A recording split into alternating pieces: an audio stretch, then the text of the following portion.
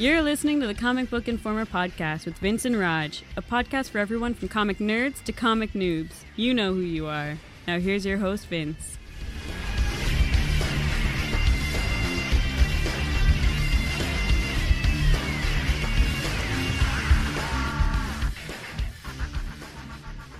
Hello, everybody, and welcome to episode 76 of the Comic Book Informer. We are coming to you on a great Wednesday, May 2nd. As always, I'm Vince, along with Roger. What's up, man? What exactly is making it a great Wednesday? I need to know. It's just a good week in general. It's a good day, is what you're saying. Okay. It's the beginning of a series of several good days. All right, then. Well, I'm hoping it's going to be infectious then. Not yet worst, on this end. At worst, it'll just make you angry at my cheerfulness. Yeah, really, because it does tick me off. Well, you know, some of us are allowed to be happy. I like it when bad things happen to you. Make sure to check my tires and stuff. It's not worth the flight. All right. Well, anyway, today we're talking about the recent crossover event that just wrapped up over in Marvel called the Omega Effect. It started in Avenging Spider-Man number 6, ran through Punisher number 10, and Daredevil number 11. It was co-written by both Mark Waid and Greg Rucka with primary art by Marco Checchetto. And I have mixed feelings on this little mini-series, not even mini-series, crossover, whatever you're going to call it. Because at its core, it seemed to me like a Daredevil story with a Punisher side plot, and Spider-Man just kind of happened to be there. I mean, how do you feel about that? I'm not going to disagree with you, although I wouldn't even say that Punisher was even a side plot. He was just kind of tacked on.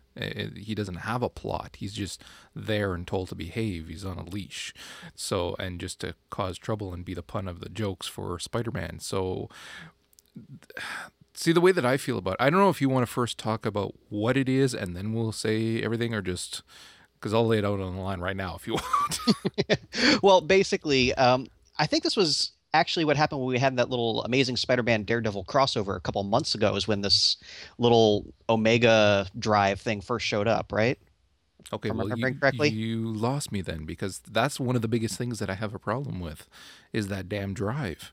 Because if you're reading this and you're reading the first part, well, you're not really told anything about it. Okay, you're told that it's part of a Fantastic Four costume, and has this limitless amount of space and all of this crap, but it doesn't say, okay, well, who made it?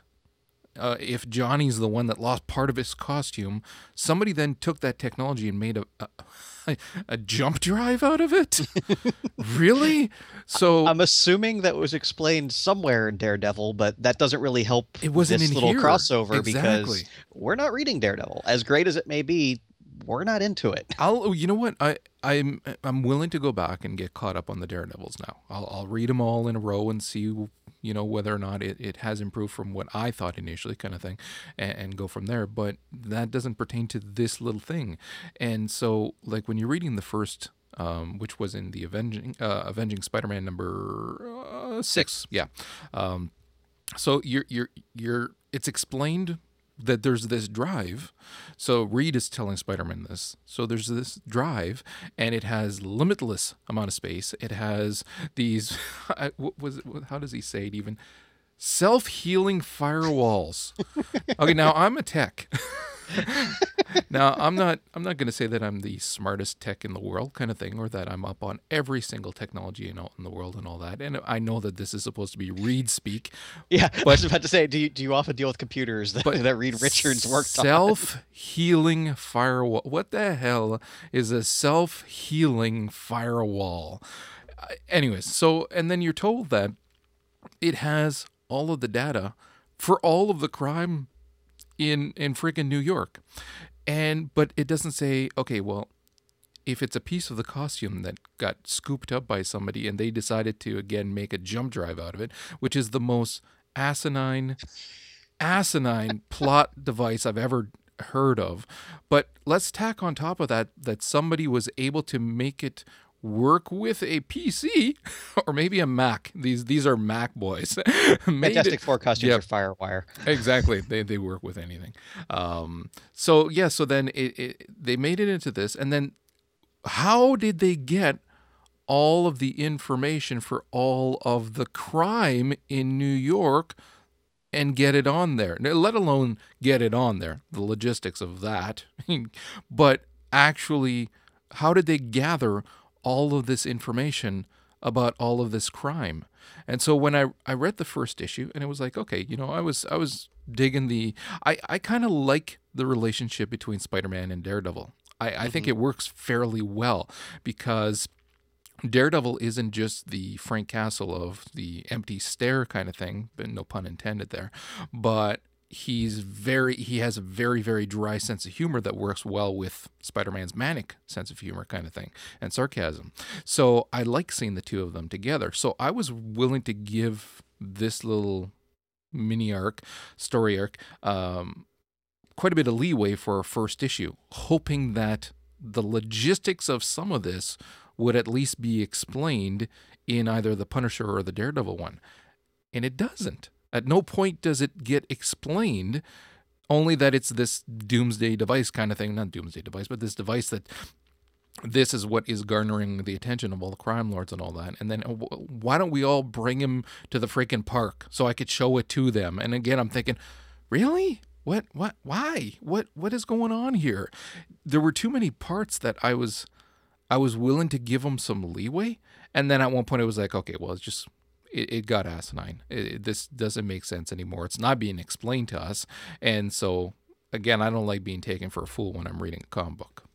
Yeah, basically the major issue going on here is that the various crime organizations, the Hand, Hydra, AIM, et cetera, know that Daredevil is in possession of all this information. So Daredevil himself has become a major target.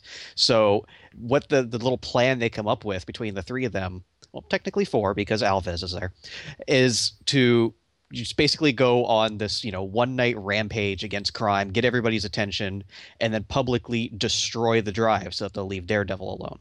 So Daredevil gets his piece, Punisher gets a great night of just beating up on villains, and Spider-Man, he gets to be happy. Yeah. Gets to that was my babysit Frank. biggest issue with this is that, okay, you're doing this big crossover deal, involving Spider-Man, and even though this was primarily a Daredevil story, at least there was some plot advancement from what we had going on in the Punisher comic.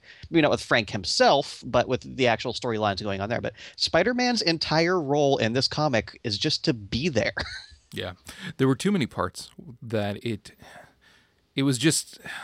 I don't want to say stupid, but, for lack of a better term, it was just stupid. It's just, you're reading it and going, really? This is your master plan. The two superheroes, Frank and an extra, this is the best that you guys can come up with. There were too many points where it was like, no, this doesn't make sense. No, this is, and I mean, Spider-Man's supposed to be like, a smart guy, yes, he's made some mistakes in his life and not always the best life choices, but come on, this is not, it makes no sense. Plus, it doesn't even begin to think about how the good superheroes, let's not talk about Frank, but the good superheroes could use the information on the drive to fight crime in New York. Maybe put some of these guys away. You would think that the lawyer may want to use this information as a means of putting some of these guys behind bars. No, let's just destroy it. Let Frank shoot some rubber bullets at them. That'll learn them. They won't ever do this again. I bet that hurt. Now, don't really? do any more crime. Again, see, there were too many points like that. And then the stuff with, what's her name? The woman. Alves. Alves? Cole, as Cole everybody insists on calling her. Yeah. Like, okay. At first, with the whole Cole Alves thing, I was like, okay, but I think they did that gag probably 15 times over the course of these 3 issues. Like, you're telling me even Frank refuses to get with the program here? I agree. Everything with that character was cliched crap. It was, I'm sorry, I don't want to sound a little overly harsh to the writers here, but it was so cliche. Oh my God. And of course, She is the one that's going to, quote unquote, stab Daredevil in the back at the last moment. She's the one that's going to run away with the driver. Nobody saw that coming. Of course not. And then nobody saw it coming that it'd be Daredevil who finds her. Of course, lures her into this place. And then the whole big speech and everything, and it was like, oh, seriously, this is just cliched crap at this point. And then, of course, hand over the drive, and just as she's handing it off, get shot. Oh, spoiler, in case you freaking haven't read a comic or seen a movie in 50 years. The initial concept was weak to begin with, but I think they still could have built on it in a way that would have created a story that was far better and much more intelligent than this, while still having a lot of action for the fans and the banter between the three of them. Because again, you tack Spider-Man in not just with Daredevil but with Frank. There were a few moments that were cute there, but it could have been even better. The whole "is that your girlfriend" thing, I'm sorry, that was great. So there was a lot of things that could have been done better, but unfortunately it just came off so unbearably weak, and I was really disappointed. Mm-hmm. And just on top of that, the entire concept of the crossover itself. A crossover is meant to do two things. One, give the fans a fun story involving their favorite characters, and two, optimally increase the readership across all the various crossover comics. So, like I said, Spider-Man's role in this was virtually non-existent. So why would anybody have a reason to pick up Avenging Spider-Man if they hadn't been reading it previously? Or I think that it was just to have his name as part of the event for sales. That was the That's all sales it was. booster, yeah.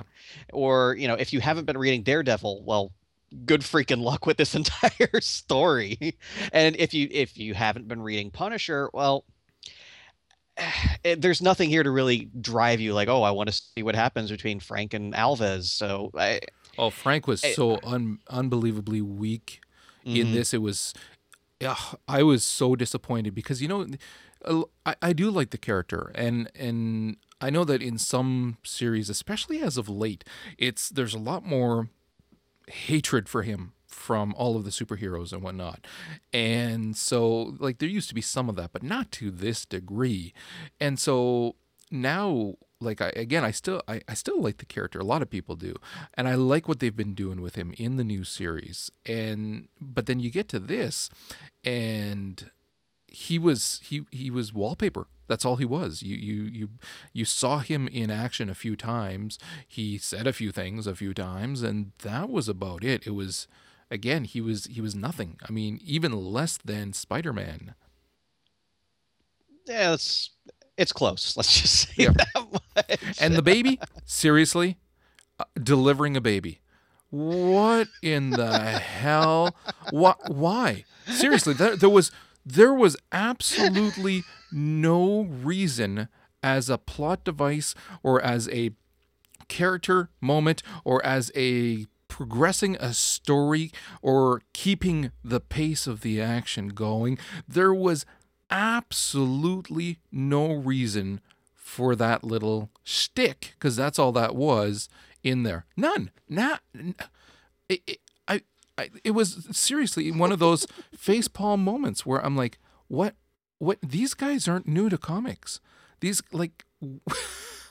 are Eisner Award-winning writers. Yeah, which, and when you say that, that's when people are going to say, well, obviously they know more what they're doing than you.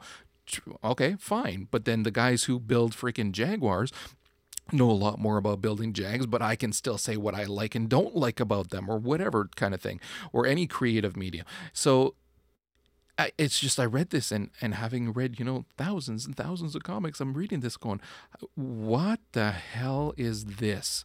It has no purpose in there. It is completely idiotic. And it just, maybe we'll name her Daredevil. Name her Dare for short. What? Seriously? It was absolutely and the name stupid. Shepard shall forever be known as hero. It was absolute stupidity. All right, well, nonsensical story and minimal character development aside, the one good thing in this was I loved the art. Freaking art was ripping. Marco Cicchetto destroyed it on every page. And Matt Hollingsworth, his coloring really added a lot to this because you had that dark, shadowy look that you need in a Punisher story, and yet you still had the bright characters of Spider-Man and Daredevil just popping off the page, but it all fit together. So, if nothing else, this is a gorgeous 3 issues to look at. Oh, it was. Yeah, the saturation of the reds and blues, especially, even up against the maroon of the ninjas kind of thing, the burgundies. There was so much. There was so much contrast. There was so much to jump off the page. It really, really looked fantastic. All right. So, anything else to say about this? I think I've said my piece. Okay, good. Because I don't know about you, but I have a pile for what we're reading this week. Well, then you can do it all because we'll say it right now. I've got none. I got hooked into reading the Jumper novels, and by Stephen Gould, I believe is who it is. And I had it on my iPad, and I started with 3. I didn't know I had 1 and 2, and so I started reading 3 because I loved the Jumper movie. I remember watching it with the kids, and so I read 3, and it was fantastic. And then I realized I have 1 and 2. So I kind of read them out of order, and so I ripped through all of 1, which was quite a bit bigger, and I'm halfway through 2 right now. So I've been sucked right into those novels, so I actually haven't read any comic books. So it's all you. You are a poor excuse for a I co-host. am a terrible podcaster. All right. Well, the first one I want to talk about, and I actually wanted to talk about this a couple weeks ago, but the last few episodes we've been so pressed for time, I kept putting it off. And that's Carnage USA. And I mentioned this several months back when the first issue came out because I was shocked about how much I enjoyed this miniseries. Zeb Wells was doing the writing with Clayton Crane on art. And like I said previously, Crane does some amazingly detailed art. Just usually it's colored so dark you don't see it, but Carnage USA didn't have that trouble. This was just really good looking. And Zeb Wells has taken what is one of the iconic types from the 90s. Like you think of the 90s, you think of several things, and one of them is the friggin' symbiotes because they were so overdone in the 90s that people really stopped caring about them. We're seeing them coming back with, Venom, of course, being fantastic, and they're slowly bringing Carnage back in. He had his miniseries last year, and then this is this year's offering. And they're really expanding on what they're doing with the symbiote family. We had new symbiote characters come in using the symbiote powers in really creative ways, more than just, suit that makes weapons and kills people. So I really like what they're doing with the entire concept. It told a great story that, Carnage had basically expanded his mass so much that the symbiote had taken over the entire town. So you had these symbiote townsfolk, you had Carnage Captain America and Carnage Thing. It was completely ridiculous and over the top, but still a very enjoyable read. Even to the point when, the government calls in their symbiotes, that doesn't work. They go to plan B and bring in Venom. And I think this was the first time Spidey and the new Venom had come face to face, because there's this hilarious moment where Venom rescues him and Spider-Man looks up and like, oh my God, they gave they gave the Punisher my costume. But it has that Spider-Man comedy with great action, good character development. I was completely shocked that this was so good, because growing up when I did, anything involving symbiotes and Carnage especially, I expect it to be terrible, and this was actually quite good. Okay. I'll have to check it out because that's one of the ones I've been wondering about for quite a while. Mm-hmm.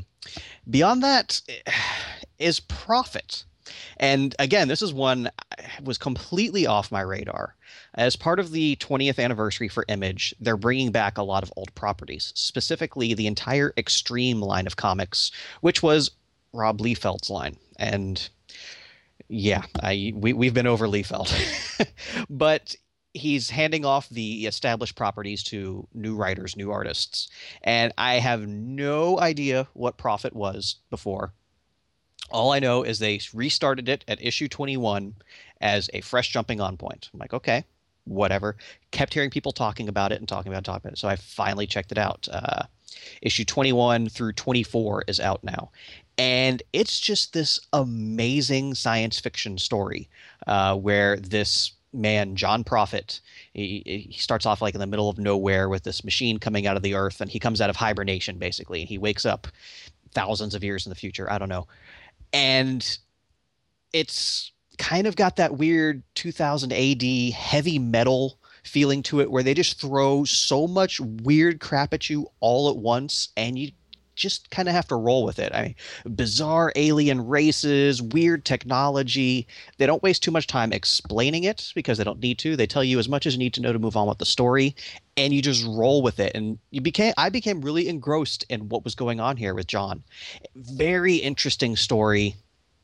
And then once you get to the end of issue 23, I don't want to ruin it, but basically they open up an avenue to tell more stories in this vein, with different characters and expanding on this whole universe they've created. And I don't know how long they can carry through with this formula, but at least for now, it's a really crazy sci-fi story that I would not have expected out of a formerly Rob Liefeld property.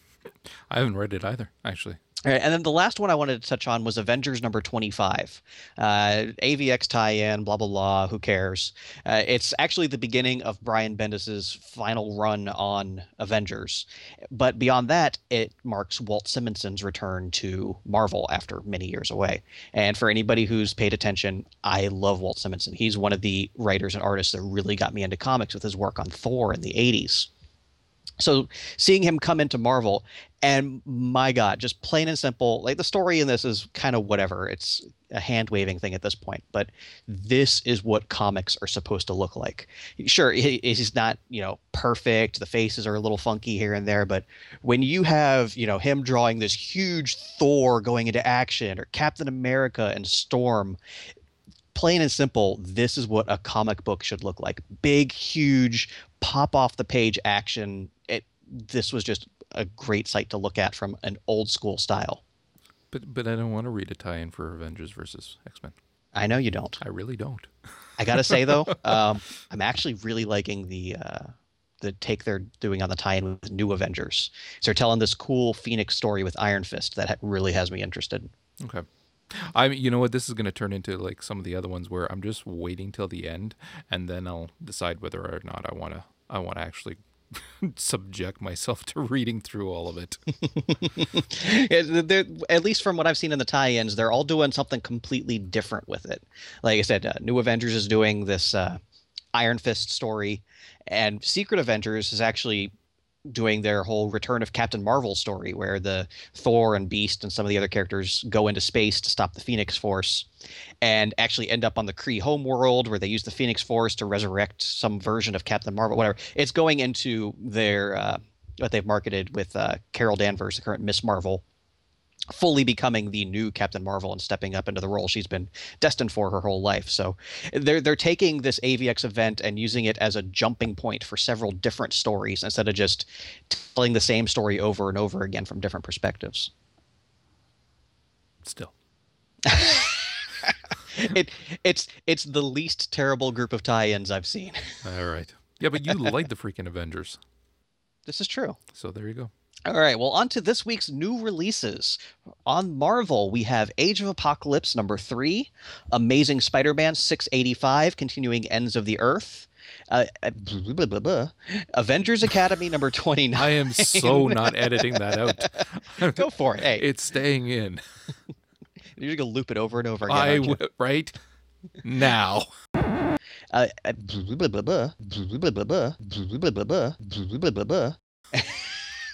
Anyway, Avengers Academy number 29, Avengers vs. X-Men number 3, I'm sorry, Defenders number 6, Exiled number 1, which is the start of a very interesting crossover I'm looking forward to between Journey into Mystery and New Mutants, Invincible Iron Man 516, Ultimate Spider-Man number 10, Venom number 17, the final issue of Wolverine and the X-Men Alpha and Omega, and X-Factor number 235, as well as a new hardcover edition of the Kree-Skrull War Avengers storyline, which has pretty much nothing to do with anything going on right now in Marvel Comics or even the movies, but this is actually a version of the storyline they're running in the Earth's Mightiest Heroes animated series, so it's an interesting comparison for anybody who's watching that. For DC, we have Animal Man number 9 and Swamp Thing number 9. And we also have the first issues from the new wave of the 52, with first issues for Dial H, Earth 2, GI Combat, and World's Finest. I was wondering when those were coming. I'm actually interested in seeing what they do with both Earth 2 and World's Finest. So unfortunately, we're going to have a new #1 episode coming up in a couple weeks. Yeah. For good or ill. Yeah. We so enjoyed the last. And we finally starting to get the collected editions. Amongst others this week, there's Volume 1 of Animal Man and Volume 1 of Justice League. Animal Man in paperback, Justice League in hardcover. And then rounding out the list this week from Dynamite, we've got issue 2 of Voltron Year 1. I'm hugely looking forward to reading this one. Mind the Gap #1 from Image, which is a new thriller comic from Jim McCann, writer of Return of the Dapper Men. Really? I Yes. didn't even hear that. I know. Awesome. Okay. And another really interesting one, XO Man of War #1 from Valiant Comics. Valiant Comics is one of the many comic companies that propped up during the big boom in the 90s and then went completely bankrupt in record time. So they're choosing now at what's quite possibly the weakest Worst retail time. environment in comics history to make their relaunch. So if nothing else, it's going to be really entertaining to watch. So that's all we've got for you this week. As always, you can find us at comicbookinformer.com, on Twitter at CBInformer. You can email us, Vince or Roger, at comicbookinformer.com. And we'd really appreciate your thoughts on iTunes reviews, recommendations for comics, anything you guys would like to tell us, we're going to at least take a look at. I love making Roger read stuff he doesn't want to. So let us know what you'd like to see on the show, and we'll do our best to put it in. So until then, we'll see everybody next week.